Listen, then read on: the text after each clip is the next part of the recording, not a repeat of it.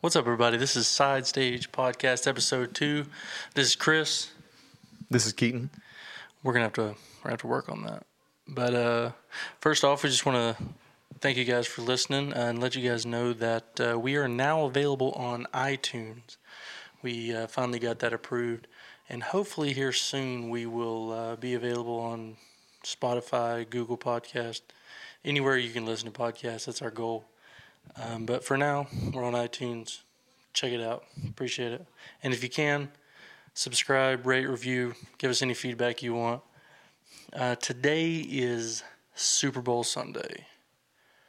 So we're going to do a little sports talk here. I know it's not really what the podcast is about, but you got to love it. It's Super Bowl. It's the biggest day in sports. At least U.S. based. It's the biggest day in sports. So what have you been listening to this week? Really not too much other than a bunch of 4 Year Strong, going through their back catalog some more. Other than that, I've been obsessed with All Time Low's new song.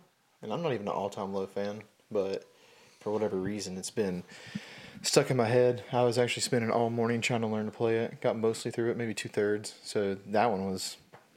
Even Megan, which, some of the music that she listens to and I listen to, she can't stand it. And then this one, she's like, I actually like this song. It's pretty good. I haven't heard it. I did hear they came out with a new song, but is it?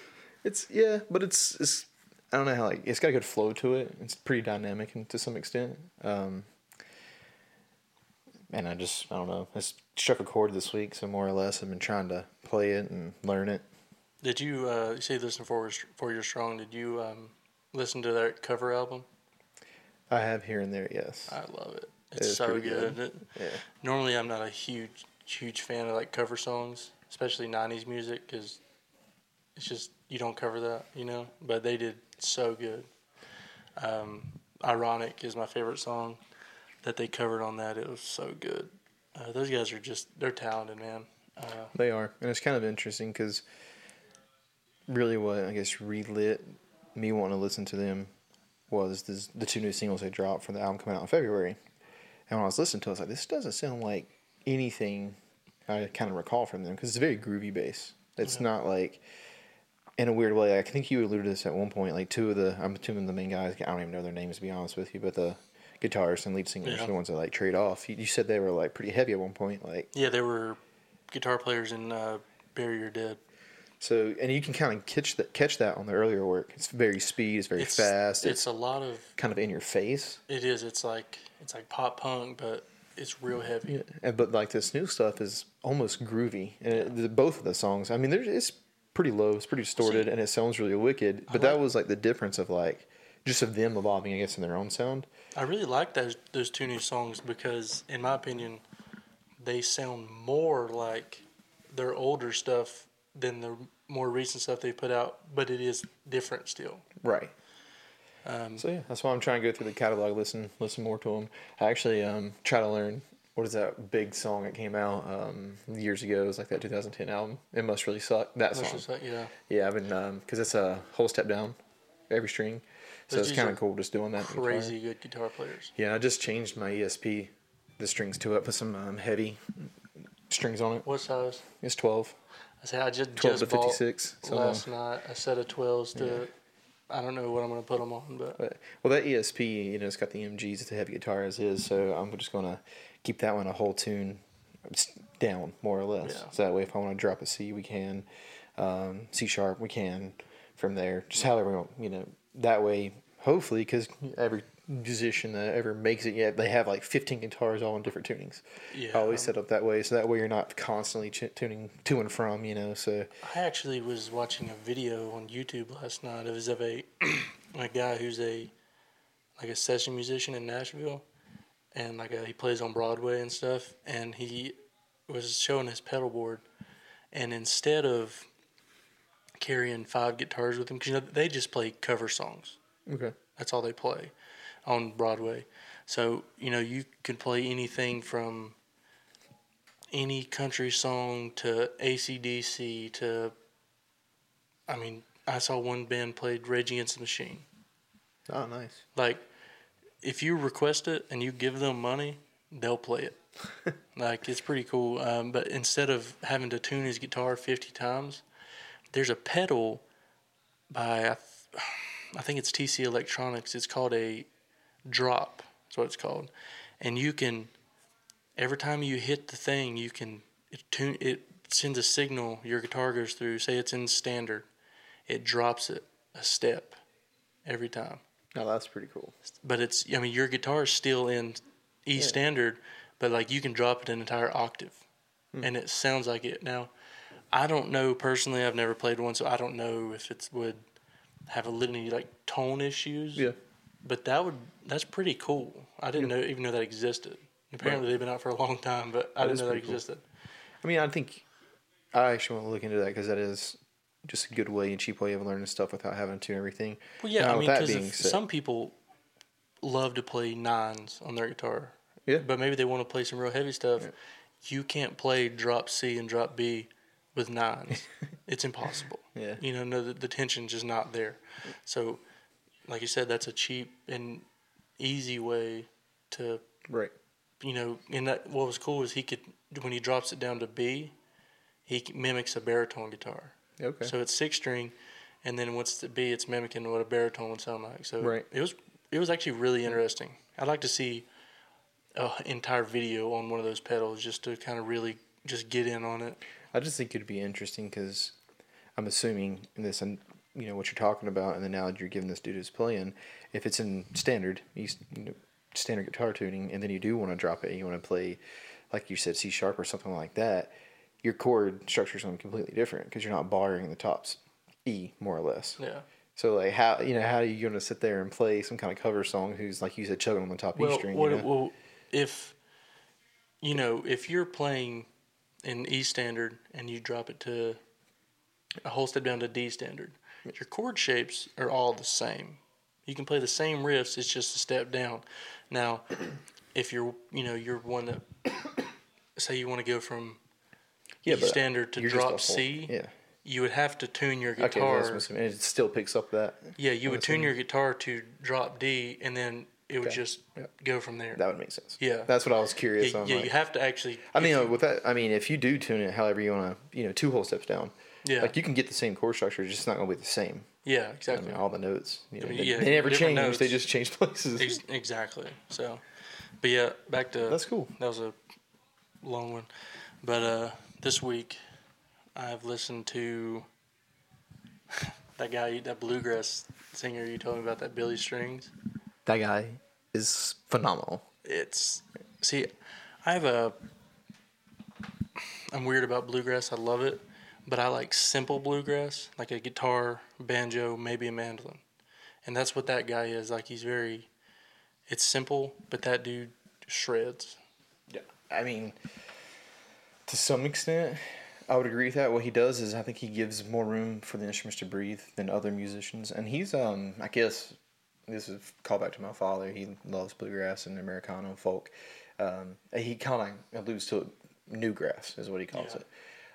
Because, for instance, the dude, it sounds like, I can't remember which track it is, but he pulls out some kind of electric guitar. I'm assuming it's a hollow body because it's got that warm, just mud sound to it. Yeah, it has a very deep and he just shreds on it, and he's probably got so many effects on that because you can just hear it throughout the whole song, which was, again, it's like, man, because a lot of times my dad's like, hey, check this guy out.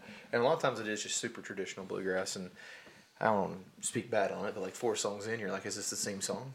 Yeah. Whereas this guy, every single song I could tell beginning to end. And he does, I think it's the mandolin he pulls out on one of the songs, or he's either the banjo and he shreds one of those two. Regardless, man, he won. This is the only reason why I more or less know about him. My dad showed me him is within that, I guess, industry. He won like the award for the best album of the year. Really? And I think like probably within just his playing too, he might have won an award for that as well. So when you hear that, and regardless of guitar playing, flat picking is one of the most interesting forms of playing because you're pretty much shredding on acoustic guitar and you have no effects. So like if you make a mistake, you're going to hear it. Yeah. Now everybody wonders what we're talking about. We're talking about a guy named Billy Strings. His new album's called Home. It's fantastic. Yep. But yeah, like the bluegrass, my dad, I grew up listening. We had this CD called, it's like Alabama Stomp or something like that. And it was a mixture. It was like a pretty much a mix CD of all these bluegrass players, Earl Scruggs, then like Flatt and Scruggs songs, Doc Watson, all these guys, and I was forced to listen to that growing up because Dad refused to listen to any music that I like to. So, I mean, that's really kind of where my love for that comes, because it is good music. It sounds different, and people think you're a hick for listening to it, but it's good. Yeah. It's probably showcases more individual talent than most music. Yeah. Period. And they always take turns. Like if you listen to a lot of these bands, and then we're going on bluegrass, and sorry if a lot of people don't listen to this, but this is just kind of a different culture within the industry, I guess, musically speaking. Bluegrass, for whatever reason, these established bands, you will see members drop in and drop out, and no one makes a big deal about it. And they'll come back 10 years later and just play with them again like they've never quit playing with each other. And they go and make these almost Frankenstein bands. And for our industry, a lot of times, some people get turned off, or not, I said our industry, but our taste of music. Sometimes people will get turned off for the fact if just their guitar sleeves. A good example, Blink. Like, it took a lot of people, real hard Blink fans, to come around to well, it's still Blink, let's give Matt a chance. Yeah, because the majority of people are like, well, I'm not listening to this. This is garbage now because he's with the band. See, I listened to that from the start because I was a big Alkaline Trio fan. That would help. I loved Alkaline Trio. So I was like, it's going to be weird because it's Matt Skiba and not Tom DeLonge, but it's going to be something. Yep. And I like it. I saw them last summer, by the way. And, I gave him a chance because I've seen him twice with Matt now. The first tour was one of the better tours. I've seen it in a long time. It was a day to remember with Blink. Dude, that's awesome. It was pretty good. But that show, I'll be honest with you. I mean, I was a Day to Remember fan. That was the first time I've seen them since really finding out who they were in their catalog. I enjoyed it a lot more than the Blink show. Really? And then when Matt, Mark, and Travis came out personally, and this was I think their first big tour with Matt, to be honest with you, after the California album. I know it's a little muddy there, but he was a statue. He just stagnant on stage the whole time. And I thought it was interesting just because, and he kind of still is, but I went and seen Blink with Tom twice. And Tom was everywhere. Tom likes to move around. He's almost like an act in a way. And then for whatever reason, and this sounds different, with just having a different musician on stage, but I feel like they feed off each other. The dynamic's totally different. Yeah, if you watch Mark and Tom, they're moving everywhere. They're switching mics. When they're singing, they were doing all kinds of different stuff, and just the stage presence itself kind of kept you more in tune with it. When I was watching with Matt, I was like, this is cool and all, and even during that, and this is the other thing, it was just like every California song they played, I was like, okay, that's pretty cool, because again, it was Matt, that was the songs they wrote together, and then every time they pulled off a old catalog song that was Mark doing lead, I was like, okay, nothing changed. But then when Matt tried to sing the Tom stuff, it was a drastic difference, and it still is to this day. I mean, Tom has a weird, you can't mimic voice, slang almost the way he sings. And then I went and saw him this year, and they did Enema of the State, To and From. Really? And it was rough because with that, I'm glad Matt's there. I'm glad Blink's still doing what they're doing. I support them all the way. But when you're listening to the album that got them on the map, and it doesn't include Tom, which, he was a big part of that album, the big part of that sound, it just kind of came off kind of strange. I mean, I still enjoyed the show. It was still great. They still played the other singles. They played from California. They only played one song from 9 because it was the summer tour. Yeah. So I would be really curious because now, if they go on tour again, I'm assuming they will probably sometime this year, and if it is Blink again, I would love to see them do their catalog from 9 and from California, because they released the deluxe version in California, which had 2. I know, but that would be really cool is all I'm trying to say. And I was kind of wrapping all this back to saying how bluegrass, for instance, because you were talking about how musicians, how individualistic they are and how they all take turns. That was just my example of like Blink, you hear and you're like, what's going on here? Same, yeah. But in bluegrass, you see these bands constantly move around and shuffle around and new people come in, and it's just like, oh man, that's cool. Like, John Cowan's playing with Sam Bush again. I know that's probably something, you probably heard those names, but they were the Newgrass Revival, which was like a 70s, 80s, kind of band, and it was kind of helped propel, bluegrass and folk back then to what it is now.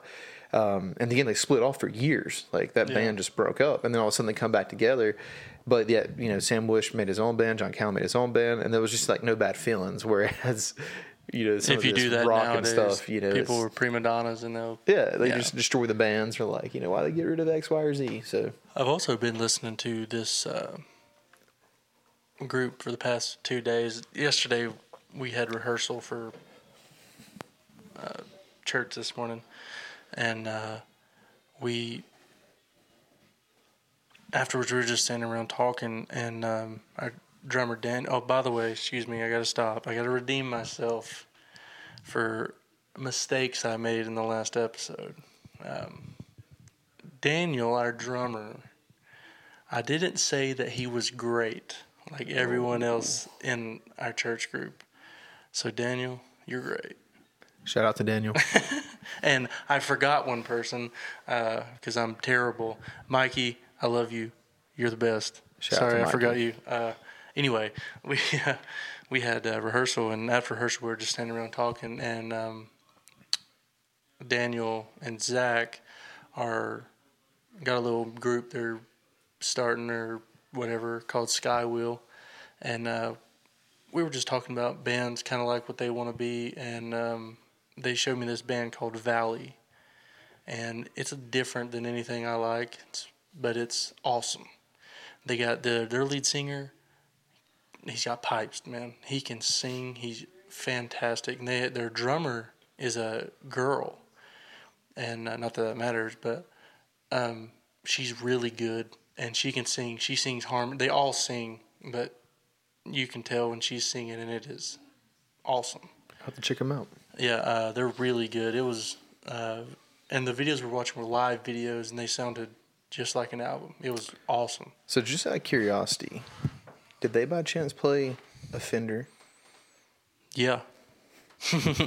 The what do you call it?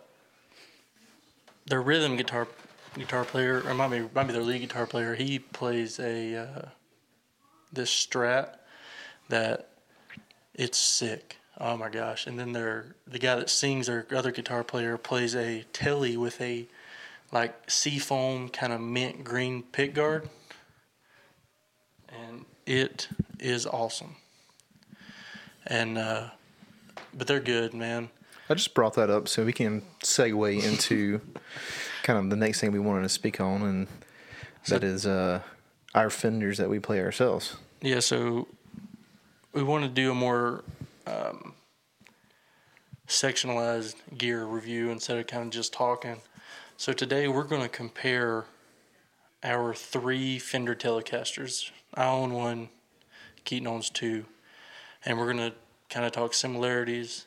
Maybe a third in the near future. Differences. Dear Lord. I really want it, and we can talk about this too, but the Acoustasonic Fender, I've seen videos. It's cool. I would really look into that before you get it. Like really research I have been, it. But like I've seen people go from metal all the way to just like surf, and I'm like, to me, if you put the time in, because I think it's like 11 different, because it has a switch on the knob, and you tune it to each one, and then it changes your pickups, your 3-way. So I think it has like 11 sounds that you can kind of mess around with. That's not including like any kind of setup you're going, running it through, because that's how you're going to get your high gain, your heavy distortion, or whatever. You can use it there. So the idea behind it, though, I was just like, it's pretty cool. It's like they look cool, and they look cool too. Yeah. And I've heard for acoustic wise, the playability, because it's still the same Fender neck, which I've probably really grown to love. I mean, my Taylor's got a very comfortable neck, and I'm assuming it's probably similar to that. But it's like an electric guitar. It's like electric neck, isn't it? Yeah, it is. Yeah, it's like the videos I saw. And it's got a single noiseless pickup, Fender noiseless in there, so that's kind of what's picking up. And then I think it has one under the hole. There might be some modern terminology for that, but there's another pickup there. Everything I've watched about it, they all praise it, but I just don't know if it would. I guess it really would fit your playing style well. But anyway, back to these guitars. My Fender, my Tele, is I don't remember the new names of these, but mine's a Mexican-made Tele with a limited edition burgundy mist color. Pretty. It's very pretty. It doesn't really look burgundy. It looks more like a mauve, like a pink color, but it's a really cool guitar, and once I put some better strings on it and did some work to it, it plays really well. It sounds well. A lot of the tone is there that I really didn't think would be out of a Mexican Tele, but it's really there and it's really good. I play it every day. I play it in church on Sundays. It does exactly the sound I want. It's a classic, has that classic Tele twang to it. Everybody looks for in a Tele. You can turn it to the neck pickup and really get a real cool, real good rhythm sound. Flip that thing to the bridge pickup, man, and it just sings, you know. Yeah. And then next is your, what is it? Well, I'm going to go on a walk real quick about Fender and tell you how we found it. So this way we can just kind of set up a premise on kind of even how we landed on Tele. So as we already told you last episode, we're going to bring up Blink quite a bit, and that was probably our first love, I would assume, even for Chris, because, of course, Tom played Fender. He played a Strat for the most time. He had a surf green. I think it was beautiful. The thing was so cool, man. And whatnot, and that's kind of where it started. But what's ironic about all this is, at the time, when I was getting into guitar, I actually played a bunch of acoustic starting out because my dad had them laying around. So when it came time to buy my first guitar, electric, he was getting to me for Christmas. This is where I ended up on that Washburn Hollow Body that I have, because the 03 album came out. Yeah. And he was playing the ES, 333 or 335? 333. So at that point, I was like, man, I want a Hollow Body. And of course, I want one of those. And it's like $3,500 guitar. So my dad wasn't, shelling out $3,500. So I found the next thing cheap now. aesthetically looking. And it was this Washburn that we came across. So that was actually ended up being my first electric guitar outside of Fender.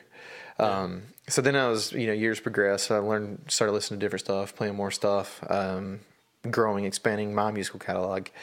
I started seeing ESP pop up a bunch because, again, a lot of metalcore bands, et cetera, they play a bunch of ESP. So that was actually the next guitar I landed on. And that guitar, how do you call it, just the ESP in itself, has the EMGs. It is very, I can't think of the word, I would say segmented or pigeonholed into a different kind of sound. Like, you can get a lot out of it, but that guitar is made for one reason and one reason only, really. EMGs, man, they're hot, they're active, they're what they're for is real high gain. So that led me into, like, I want to really a do-all guitar. Like, if I want to play hard, I want to play, some heavy stuff. I want to be able to do that with it. If I want to sit there, I want to play just kind of like a mud sound. Good blues, like something like you were talking about. I want that sound. I want to get solid. I don't do Southern rock, more or less, other than like maybe Sweet Home Alabama every once in a while. But if I want to do that, I want to go for there. And then I want to extremely, like I say extremely, but a great clean. Now, don't get me wrong, those ZMGs do have a really good clean. Yeah, but they're so loud. They are. You can hear every pick almost, and if that makes any sense. But so then I was like, I'm going to give me a Fender. And the band that actually got me turned on to the Fender was Taking Back Sunday, because I was actually watching them play, and their old guitarist that left that came back for them when they got back together, he plays a Fender. And his Fender it's just beautiful. He's playing a Tele on there. And I was like, man, he's playing a Tele? And then I started looking at pretty much all of these bands that we listened to from the past, all these other acts, and you just see these Fenders pop up left and right, Teles, and every kind of style of music. So I was like, well, this sounds and looks like a guitar, kind of what I'm looking for. So I can, put the time in the work, I can find whatever sound I want out. Also, Paul Reed Smith, a lot of them pop up in every single right there, baby. brand. Yeah, I actually I think is it a SC is what they call it? Like the American made one? Yeah. Yeah, like mine is a... No, that's the SC. We have an SC as well. I meant the Core Series is what I meant. Yeah. I want one of them pretty bad. I actually maybe my next. I want the single cutaway, but for whatever reason they're doing the dual cutaways now. You see them more and more instead of the single cutaway. And I remember the single cutaway, just shout out to Mark Tremonti. Dude's played them for all his life. Nasty looking guitars, as in, you know what I mean. But long story short, that's how I ended up on the American Strat Deluxe Fender, and it's got a cherry sunburst, beautiful guitar. It took me forever to get the plastic off the pick guard because I just didn't want to ruin the pick guard. I don't know if anyone has those. I did the same thing. I played mine for like 3 months before I took the plastic. And I believe it has 3 noiseless pickups, one with a angle in the middle. So it's got a it's 5-way switch, right, with a 3-way pickup. Yep. Like I said, so mine just has the bridge and the neck, 3-way switch. You can sit there and you can really dial in whatever sound, every tone you want. I mean, it's got the I can't even remember right now. Lock-in tuners makes changing strings way easier. I'm probably going to upgrade my Tele to those. It has the strings, like you said, that pull through. So if I ever want to do low tunings, I don't have to really worry about. Oh, through the body. Yeah, through the body of the guitar. Again, it plays everything. I actually play that one in a half step down a lot. And the reason why I kind of just landed on that is because when I bought it, more or less, a lot of the stuff I was listening to was playing a half step down, or D sharp, or C sharp, or whatever you want to call it. So then I would just tune that one a whole step down, and it did exactly what I needed it to do. Still does. I don't play it nearly as much because I got this Jim Root. Well, And my favorite thing about your American Telly versus mine is a all square body. yeah, it does have the And yours has that cuts. cutaway Yeah. on the back. Yep. And I mean, I've only played it once or Comfortability, twice, but when you're using a strap, it doesn't matter. Yeah. But sitting down in a chair playing it makes a world of difference. That guitar, does. it's so comfortable. Mine's not uncomfortable by any means, but it's like, okay, you got luxury, and then you got like Lamborghini. You know what I'm saying? Like, you got a nice guitar, but then you have just ultimate player's guitar. You know what I'm saying? And the kind of what you're alluding to, this is also another reason why, and anyone listening, I would suggest Fender. It is probably like, if you're going to say percentage wise, like 100% of every model that they make. The American Fender that I bought, because it's not a custom shop, but you're looking at as in the product, what the materials they use, the production they use, because they have. I'm assuming, because the majority of them, they actually sand those cuts in. Really? Like, they take Instead their of cutting time on the them in? guitars. So you're buying that premium guitar. That's Yeah. probably top of the line within 9 percentile of that kind of guitar you can buy within the Fender line. Because I mean, customs, that's different. Because again, you're going in there, you're probably going to spend who knows how much for your Fender custom Thousands shop. and thousands of dollars, yeah. And then like now they are having a couple more lines come out that are a little bit different. But for Well, instance, they changed the names of all of them. yeah, they could be a marketing thing. We don't know. Yeah. Fender, shout out. I mean, let us know. But with that being said, on the Fender part, you can spend $2,000, $2,500 and get a premium guitar that's used pretty much across all the industry with any kind of musical genre that you want to play. Oh, yeah. Whereas, and there's Gibson, and you can buy it, but their studio Gibson Les Paul is not a studio Gibson standard. Yeah. It's just not. And then there's a huge different like price discretion there. And again, it feeds, I mean, you can again get whatever sounds you want out of studios. You probably can't custom, and then they have their own Gibson custom too that are even higher. But you're getting $35,000-$4,000. Yeah. So like to me, the Fender that I bought, quality wise, sound wise, is on par or better. And yet I'm not shelling out a toe to buy it. Yeah, you're not having to take a loan out to buy this guitar. But then, all right, now we go into the Fender Artist Series Jim Root Signature Telecaster. Now, my Telly has 2 noiseless pickups, volume knob, tone knob, three. What am I trying to say? Three-way switch. 3-way switch. His American Telly has three noiseless pickups, a tone knob, volume knob, and a 5-way switch. This Jim Root has 2 EMGs and Volume just a and tone. volume knob. Yep. That's it. Now, I guess the similarities between my Mexican and his American, there's a lot of similarities there, 2 guitars. And I think with the Jim Root, the similarities stop at the name Telecaster. Pretty much. You know what I'm saying? I know they use different woods. It's a heavier wood. Yeah. I'm going to save mahogany because I believe my American Standard Swamp Ash. Mm-hmm. It's a heavier wood. Again, it help those, I guess, chugging tones get out of the guitar more. Again, the EMG pickups. Yeah, I mean, Different it's kind of just... every Telly in the world runs single coils. Yep. Unless somebody makes some crazy one with humbuckers or something. This one freaking has EMGs in it. Yep. Now, given Jim Root plays in Slipknot, so not someone you would think would play Telecaster, any Fender, to be honest with you. Yep. But yet, he only plays Fender. Yep. And also, shout out to Jim Root, by the way. Dude's a phenomenal musician, of course. And I actually looked up quite a bit of stuff before I bought this, Jim Root. And again, I told you I had the ESP LTD, and it's probably, you could say, redundant to buy another EMG-based pickup. But I kind of fell in love with the way the Fender Tellys feel. I know we didn't talk about this aesthetically, but it's a crazy cool-looking guitar. It's white and black. The Check this out. actual lock-in tuners are black. It's all black hardware, correct? Yep, all black hardware. So it's just, I don't know. It just has does have a matte finish. Now this was one of the big things that I saw people more. How do you call it? Not look down on it, but the negative review portion of it is because it is a matte finish, and the matte finish in itself, like the way you play, you're actually gonna more or less sand that matte down, and it's gonna start putting a shine to it.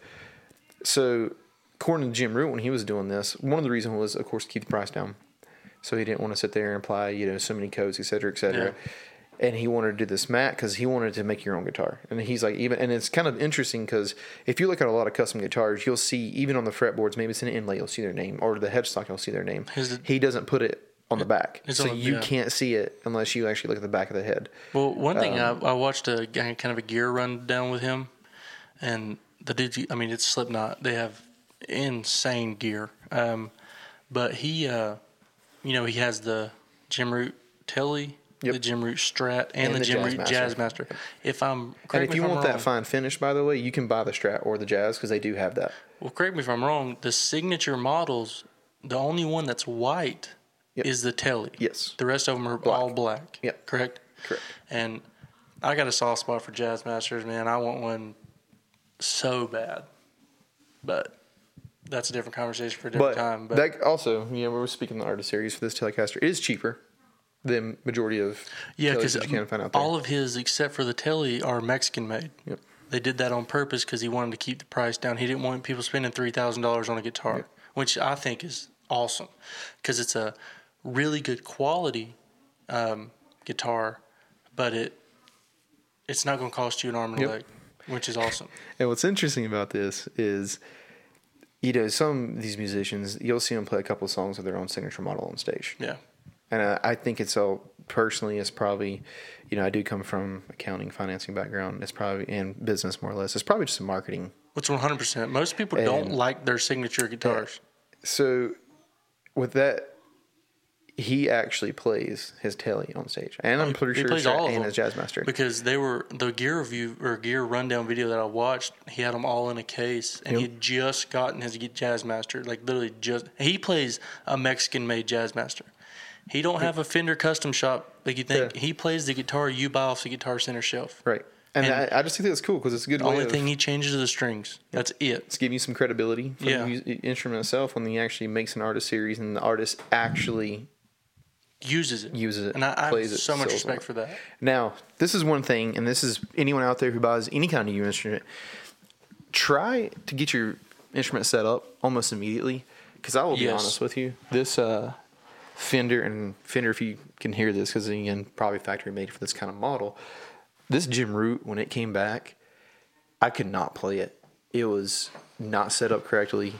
I mean, it was awful. Like, if you actually pulled that guitar off a wall. Off a shelf? Yeah, off a shelf, wherever you're at, and you actually try to play it, I would assume majority of people who, other than maybe because you really want a Jim Root series and a big fan of him, they'd probably put it back and be like, oh, man, something's not right about this guitar. I mean, it was squishy. I'm thinking, did you play it before I got set up? With the action was 10 foot. Just also the strings, the gauges were way too light. Because the majority of people who are going to buy that guitar know exactly what they're buying on the Fender line. They should at least come with maybe some lower gauge strings on it. I also think part of that comes into it being a Mexican made. Yeah. You know what I'm saying? Because it is, like I said, I think it is bolt on neck. It is factory. Yeah. So it's not getting attention more or less like, some of their other guitars out there that actually has hands on.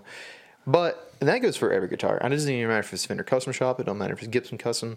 Get your guitars set up because the majority of the time, even if they're getting shipped, I'm not even talking about if you order online, shipped to your house, just ship to whatever store, you have a solid chance of getting something knocked loose, and it's one of those things. Because once I got it set up, it became probably my go-to guitar right now. Because at first I was like, man, I spent X amount of money on this guitar. You pay $80 for a good setup, and it's going to change the whole guitar. So I had a slight buyer's remorse, and then I got set up, and I was just like, never mind. And that's just truthful. So speaking of EMG, actually not EMGs. These aren't EMGs. But speaking of ESPs and Tellys and metal, have you ever heard of the band The Deftones? Yes. Stephen Carpenter, their guitar player, has his ESP Signature Sparkle 7-string Telecaster. Look at that. That's pretty nasty. It's $12.99 with a case from ESP. This thing has, let me see, 7-string neck through body construction. Oh, it's a 27-inch baritone, 6-string. Now, I'll be honest with you. The baritone is probably what I'm going with next. Because the majority of baritones have, a 27-inch neck. It's a little bit bigger. This one is, but he's got Fishman Fluence pickups in it, which are active pickups. So it's literally, that's a 7-string baritone. So that's real low. Yeah. If I get a baritone, I want a 7-string. If I get a baritone, I'm going to get 6-string. The majority of those, baritones, you're going to be playing some low tunings. That's kind of that's the point. General idea of having that. Yeah. Thicker neck, longer necks, so the string tension, et cetera, et cetera. The one I wanted for the longest time was Tremonti. He had a custom baritone, PRS. You can't find it now. Really? Right? It's like used as $4,500, $4,000. Well, that baritone sold out almost immediately, and you can't find it. The other day, I went down a rabbit hole for the Tom DeLonge Gibson, actual Gibson signature. Good luck on that. Cheapest one I found, $5,000. Yeah. Now, there was one on Reverb, played by Tom DeLonge, has a signature of authenticity, his signature on it. They're I think they wanted $12,000 for it. Saying that brown with the white racing stripe. Oh my God, it's gorgeous, man. Dude, it was amazing. I don't know. The minute I saw the guitar, I fell in love with it. Yeah, it's great. And you can buy the Epiphone version. It only has one lead pickup in the back. Yeah. And I'm assuming a lot of people will still sell by it, but it is what it is. Well, they don't. You have to buy them all used. They don't sell those. The Epiphone you can buy new. Not anymore. Not I looked anymore? it up the other day. They do not sell it anymore. And I kind of do want to get one because eventually I had this whole idea in my head, just because I've always been a big fan of music. It's a big part of our lives. Just like a room that I have, I'm assuming it's going to be like my music room. I just want to do some hang them on the wall, and I just want to hang there. Like 50 guitars. Just, like a shout out, like, hey man, this is my. Yeah. Now, speaking of the baritone, though, Birkin Benjamin, I don't know how much, big fan of them or not, but Ben Burnley, he's a pretty phenomenal guitarist, and he's their lead singer more. And then also he plays rhythm, and he used to be able to play lead, and et cetera, et cetera. Big Tool fan. He actually does a lot of his wrist based off some old Tool stuff. He does have a LTD series ESP, and it's a strange looking guitar, and it is a baritone, and that's kind of the one that I've been looking at because it's not too expensive. Mm-hmm. It's got the neck. You're not going to be shelling out a lot of money. It does have EMGs, so in my head I'm like, do I really want to go 3 guitars with EMGs? But it is a baritone, so there is a little difference there, and it has red. They're red. So they're not that's black. Cool. Yes, red with EMGs on it. So it's a really cool looking guitar. So, and then also Neil, he may actually have a baritone releasing with ESP as well. The only thing about him though is his guitars, and you can watch. He can tell you this. He only plays one pickup.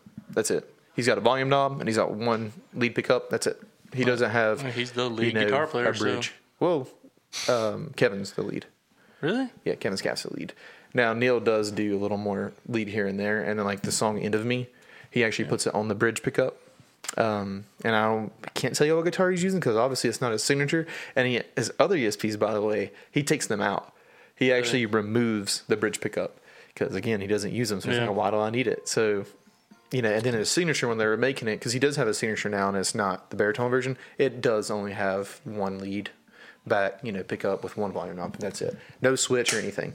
Well, there's a segue into something else. We were just talking the other day about our future episodes in this podcast and what we'd like to do. First things first, April, if you're listening to this and you're from Western North Carolina like we are, I guarantee you've heard of Merle Fest. It is a massive Americana music festival. I went for the first time last year. He went a lot when he was younger. We're going to go this year and kind of give a recap podcast of that. That's something we want to do. May do a live on scene podcast there one evening because it's 3 days. It'd be something fun to do. Take our wives and go. Yeah, I'm trying to do for sure. I might actually take off that Friday. Go with my father that day for sure. I don't know which day you guys are going. I'd like to go all 3 days. Because it's actually 4. So Willie Nelson actually is on Thursday. Yeah. And so many people have made jokes if we'll even be out there he and may be die. able to play. He may die on stage. Because the headliners this year. Last year, maybe? No, he wasn't there last year. Years ago? Tyler Childers was one of the main headliners, and the Avett Brothers. Yeah, I know the Avett Brothers were last year. But last time, Alison Krauss and Willie Nelson are your two main headliners. they're this both year. on Thursday. Yeah, which is weird. I don't know. They must be releasing some big headliners later for Saturday and Sunday. Well, Friday is, I'm going to butcher it. This is why I want to go. Because Billy Strings is, because again, he's rising up within Americana folk. Yeah. Like, I mean, everybody wants to see him. His stock is shooting straight through the roof. And then the other one is Marcus King Band. I don't know if you listen to I have them heard of because them, they're yep. from South Carolina. I believe it's South Carolina. And them dudes, or Marcus King, I'm assuming, even the band, they're phenomenal. And that is more of a bluesy Southern rock, which Merlefest used to not be. So when I used to go to Merlefest, it was straight folk.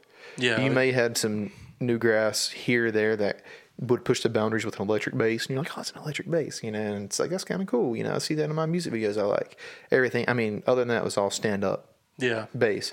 Everything was acoustic, mic'd. Like, there was nothing running through, no big setups.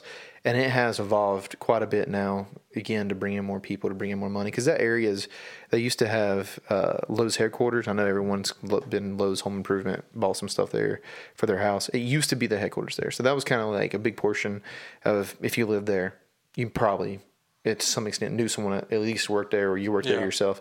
And then they moved out to Mooresville. And when that happened, you know, so I think it was for them to be able to try to even generate more, they had to do something. And so shout out to the bands that started coming out, because one of the first ones when this started happening, you had bigger acts. His name is, it's not Blake, it's a B. He's a big country guy. Not Billy Currington, not Blake Shelton. It's the other one. Dierks Bentley. Dierks Bentley. So he showed up because he used to actually play some kind of more Americana folk. And he was on stage with, I can't remember what band it was, but it was a folk band. And they actually alternated playing the folk stuff and playing some of his country stuff, et cetera, et cetera. Oh, that's cool. And his country stuff had the spin of the folk because they just didn't have any electric or live. I think they may have had a drum set, but that was kind of it. So then, like, just from there on out, like Steve Martin showed up. I don't know if y'all know Steve Martin, you know, from Cheaper by the Dozen and stuff. Don't get me wrong, his banjo playing is straight folk. It's, you know, he's amazing at banjo. But he is amazing. But it's a big name, you know, it's a draw. Yeah. So then, I believe the biggest one that came for a long time was Zach Brown Band, and that really kind of shook it. And the Avett Brothers have been there about almost every year for the last 10, 15 years. So when we started getting some of these big acts, that's when things started changing. And again, now Willie Nelson's showing up. Before I went last year, I'd heard about it my whole life, but I'd never been, so I didn't really know what to think, right? And I assumed it was kind of like Western North Carolina. We just happened to get some good acts. Well, I went last year, and Megan and I were talking. By the way, both of our significant others are named Megan, so we're not talking about the same person here. But we were talking to other people, and it's worldwide. People come from all over the world to come to this music festival, which is way crazier than I thought it would be. But it's on the campus of Wilkes Community College in Wilkesboro, North Carolina. It's a beautiful campus. Oh, it's awesome. The festival's very well put together. They know what they're doing, and it's family-friendly, actually. The main artist I saw last year, Tyler Childers, says some bad words in his songs, and they kind of get these people to not do that. So that's interesting. Yeah. I didn't think about that, because the majority of folk and bluegrass, there's very, very little profanity. Exactly. And also, like, just the subject of songs, they never really strive far from, like, the river flowing. Yeah. That's kind of a joke. Like, you know what I mean? Like, they're not sitting there singing about obscene things, I guess you would say, with, you know, some songs that we've listened to in the past. You ever listen to Amos Lee? I think so. We saw Amos Lee there last year, and other than Tyler Childers, he was my favorite act. It was just him on stage with a guitar, nothing, no bells and whistles, and it was amazing. And this year, by the way, Saturday, I can't remember how the headliners are Saturday, because my dad and I were looking at it too. I know Billy Strings is going to be there Saturday, and that's one of the big acts that we want to see. I want to go Friday because I really want to see Marcus King. That guy's phenomenal as well, and his band's phenomenal. But so I'm hoping to get out there Friday again. I got to work that Friday, but I'm hoping to take off and go ahead and listen to some good music. Yeah. But Daryl Scott is going to be there, and this is one of the few Americana guys that stuck with me for over the years, and I've listened to that. Phenomenal songwriter. My dad had listened to him a little bit. And yeah, he's wrote a lot of songs for multiple country acts. Travis Tritt, "It's a Great Day to Be Alive." That was Daryl Scott, so he's going to be there. Assuming he probably is not going to play it, just because A lot of times he I mean, he used to have seen him play it live, and it was really, it was good. One night, it was great. This original, the way he projected it, it's all original. It's like, oh, it's kind of cool because you're only hearing. I'm hoping he's getting royalties from it because the song's still pretty well known today. I mean, he didn't, sell straight up, but he's going to be there, and he's a phenomenal musician. And when he came to Merle Fest, he actually started bringing on the electric bass, electric fiddle, and I think a couple songs even guitar. So, like I said, back in the day, you would very rarely see any kind of electric instrument, period. And now, like with Marcus King, I'm assuming the majority of all of the instruments that he plays are going to be electric. Like, it's just evolved that far. Even Willie Nelson. And then the cool thing about Merle Fest as well, if you get a chance to go, there's all kinds of instruments you can buy there, handmade actually. They have auctions. Wayne Henderson, I don't know if you ever heard of him. He's a local guy. Within Bluegrass Americana, people are waiting in lines for years for guitars made by him. Yeah, they last year we went, and they have auctions for all kinds of stuff, including instruments. Like there was one, they had an auction, like a silent auction for this guitar that was a rare made acoustic. I don't remember the builder, but it was like $10,000 acoustic. That's awesome. And some guy bid like $12,000 or $13,000 for this acoustic. But yeah, and they will even do like during because there's all these musical acts, which is great. But then they have other tents and set up where you can go get a good bite to eat. Yeah, there's food, there's games for children, and like I said, it takes over the entire campus of this college. So there's something for everybody, and they have competitions going on all day. Like I know they have like picking competitions and fiddler competitions and stuff like that. And what I like prizes and a lot is.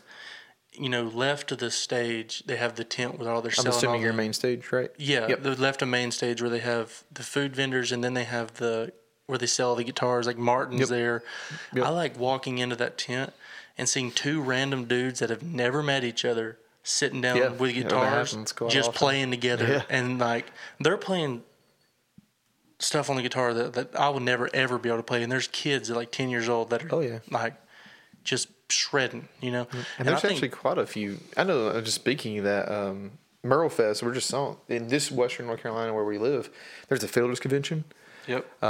There's even a couple other ones I can't even think of right now. There's one that's right up there towards Blowing Rock, Boone area. Yep. It's in September. And that one's pretty cool because I guess because they're appealing to the college more. It's on I can't remember what you call it, but you can rent kind of like TPs, whatnot, if you want to stay the night.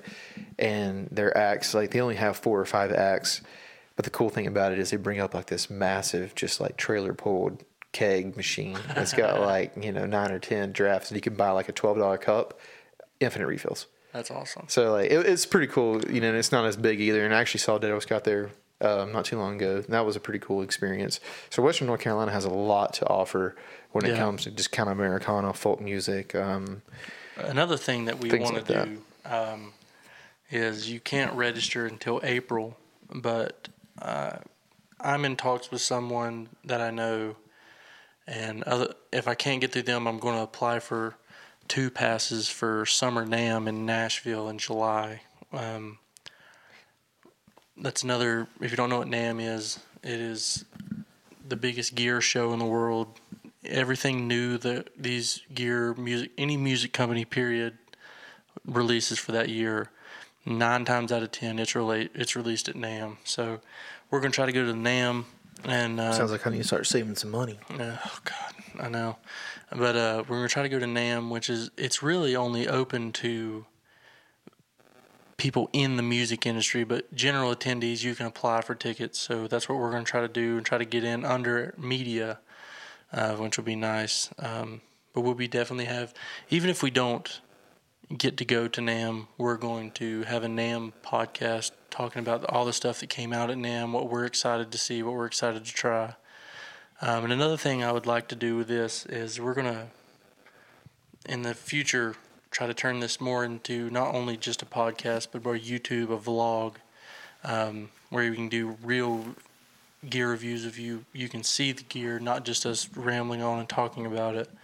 That's something I'd like to turn this into as well. And it's going to, again, what makes me excited week by week is a good way to keep ourselves, I guess you can say, in tune and pressured and learn more and more about these, gear, playing, all this stuff to keep and hopefully expand on how well the musicians we are in ourselves. Because I mean, we know some stuff, but we're, I guess, amateur to some 100%, extent. yeah.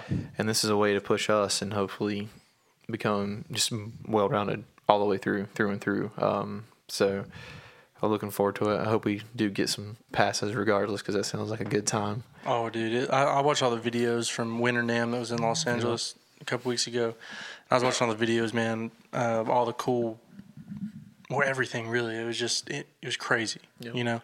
And there's all kinds of stuff. Like, if we ever, this blows up even more, and somehow, some way we launch like a Patreon, self-funded, and you guys are generous enough, we can hit up all kinds of stuff like Telluride in Colorado, which is like the Merle Fest for out west. I mean, even, I know this sounds crazy. You would like this.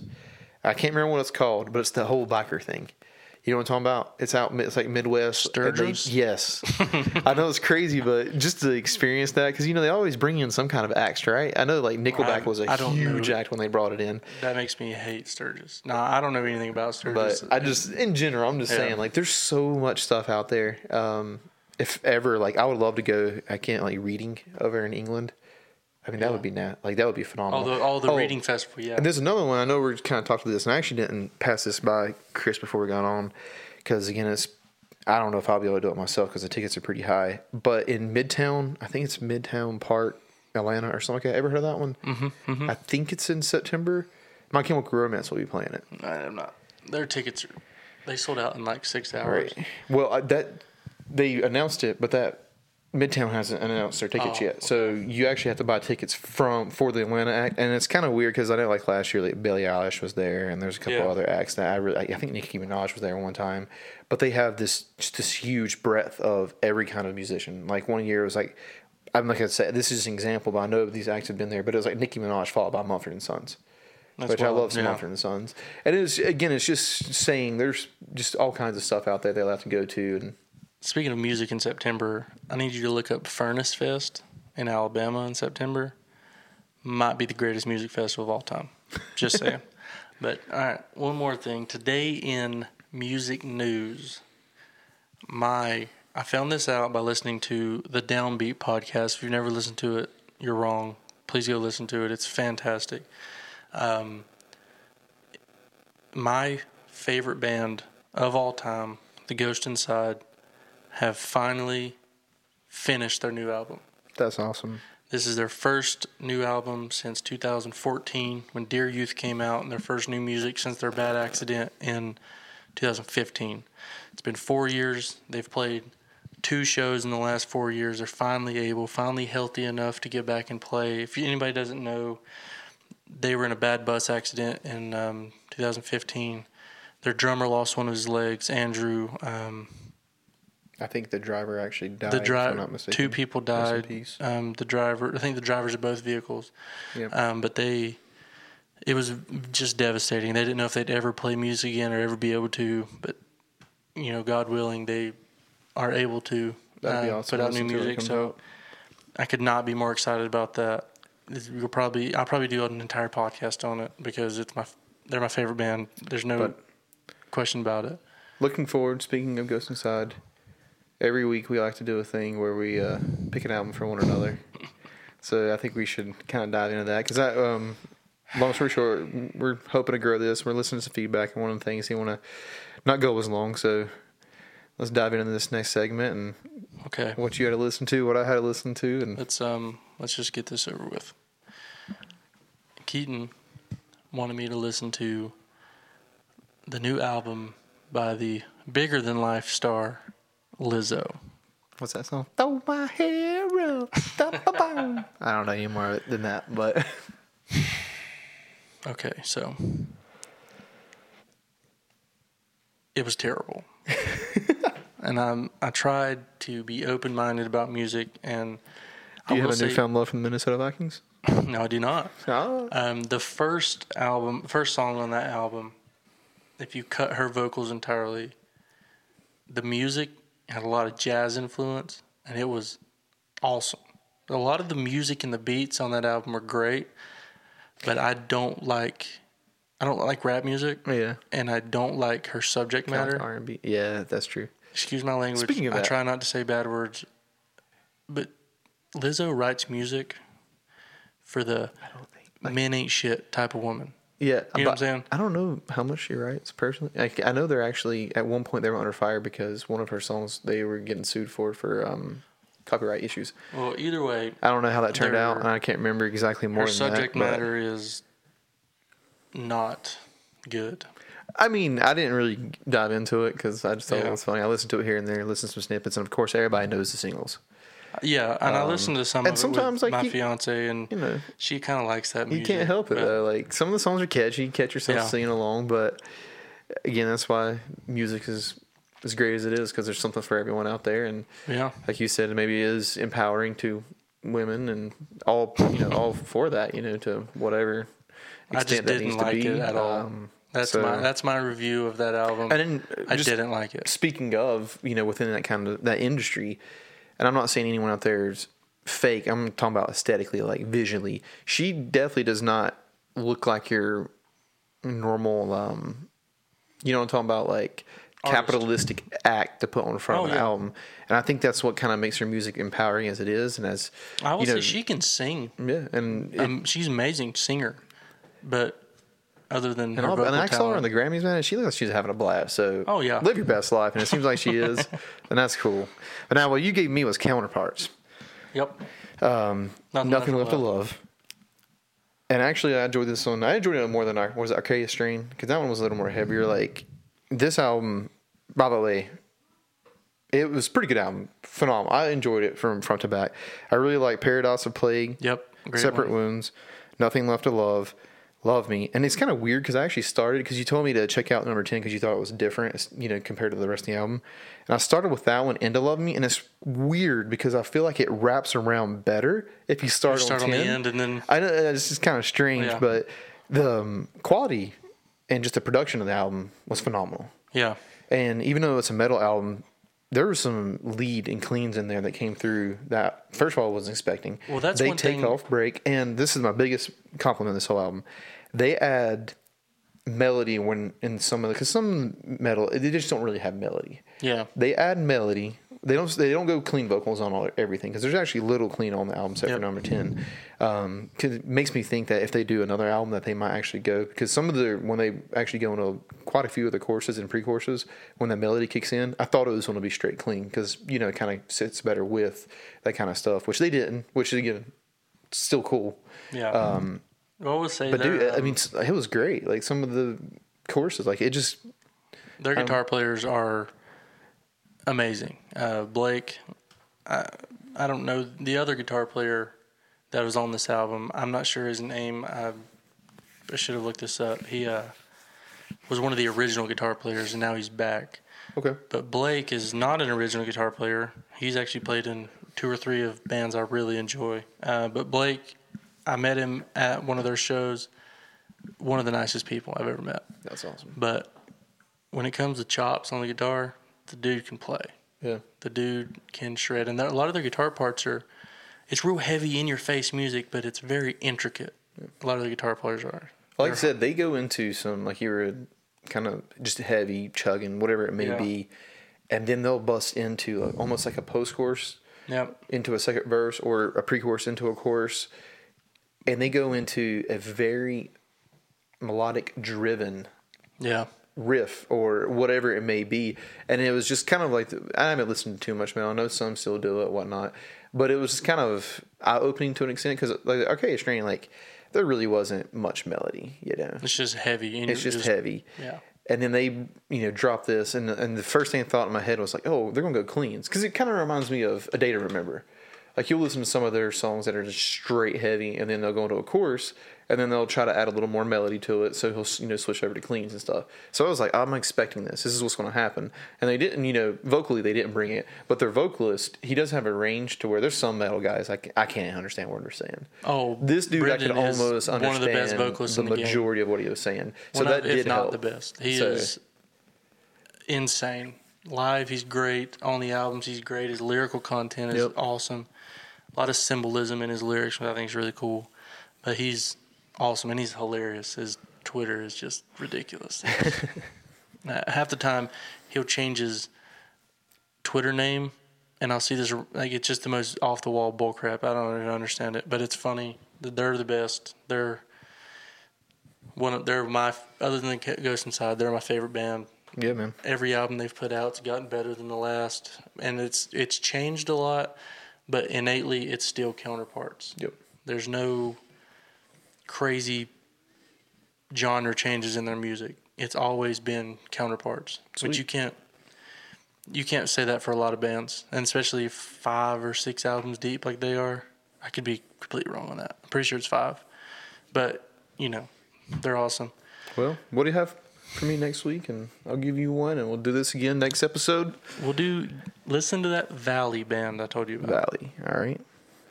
Just because I want to listen to them more too. So I'm gonna give you one. One of my favorites from 2018 going into 2019. Love the live show. I want you to give 21 Pilots Trench.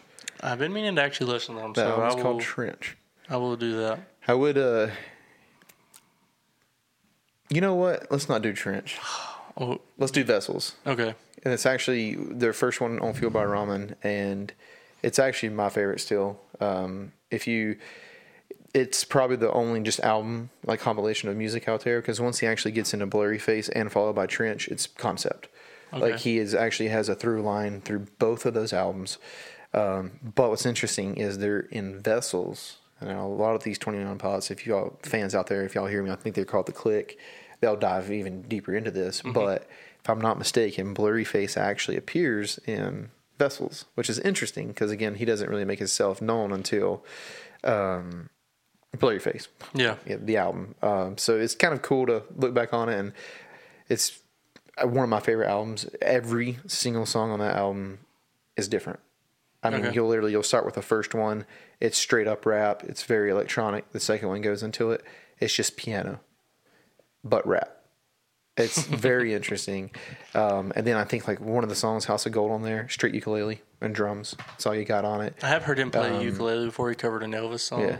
It was amazing. And then my favorite song on there, if ever actually you do get a tattoo, it's actually going to be kind of based off this. It's a song called Trees, and I'm just going to kind of dive into this because I've talked a lot about 21 Pilots. Blink, but 21 Pilots has been one of my favorites outside of, like the heavy stuff that we listen to. But just this song in itself has meaning, I guess you can say.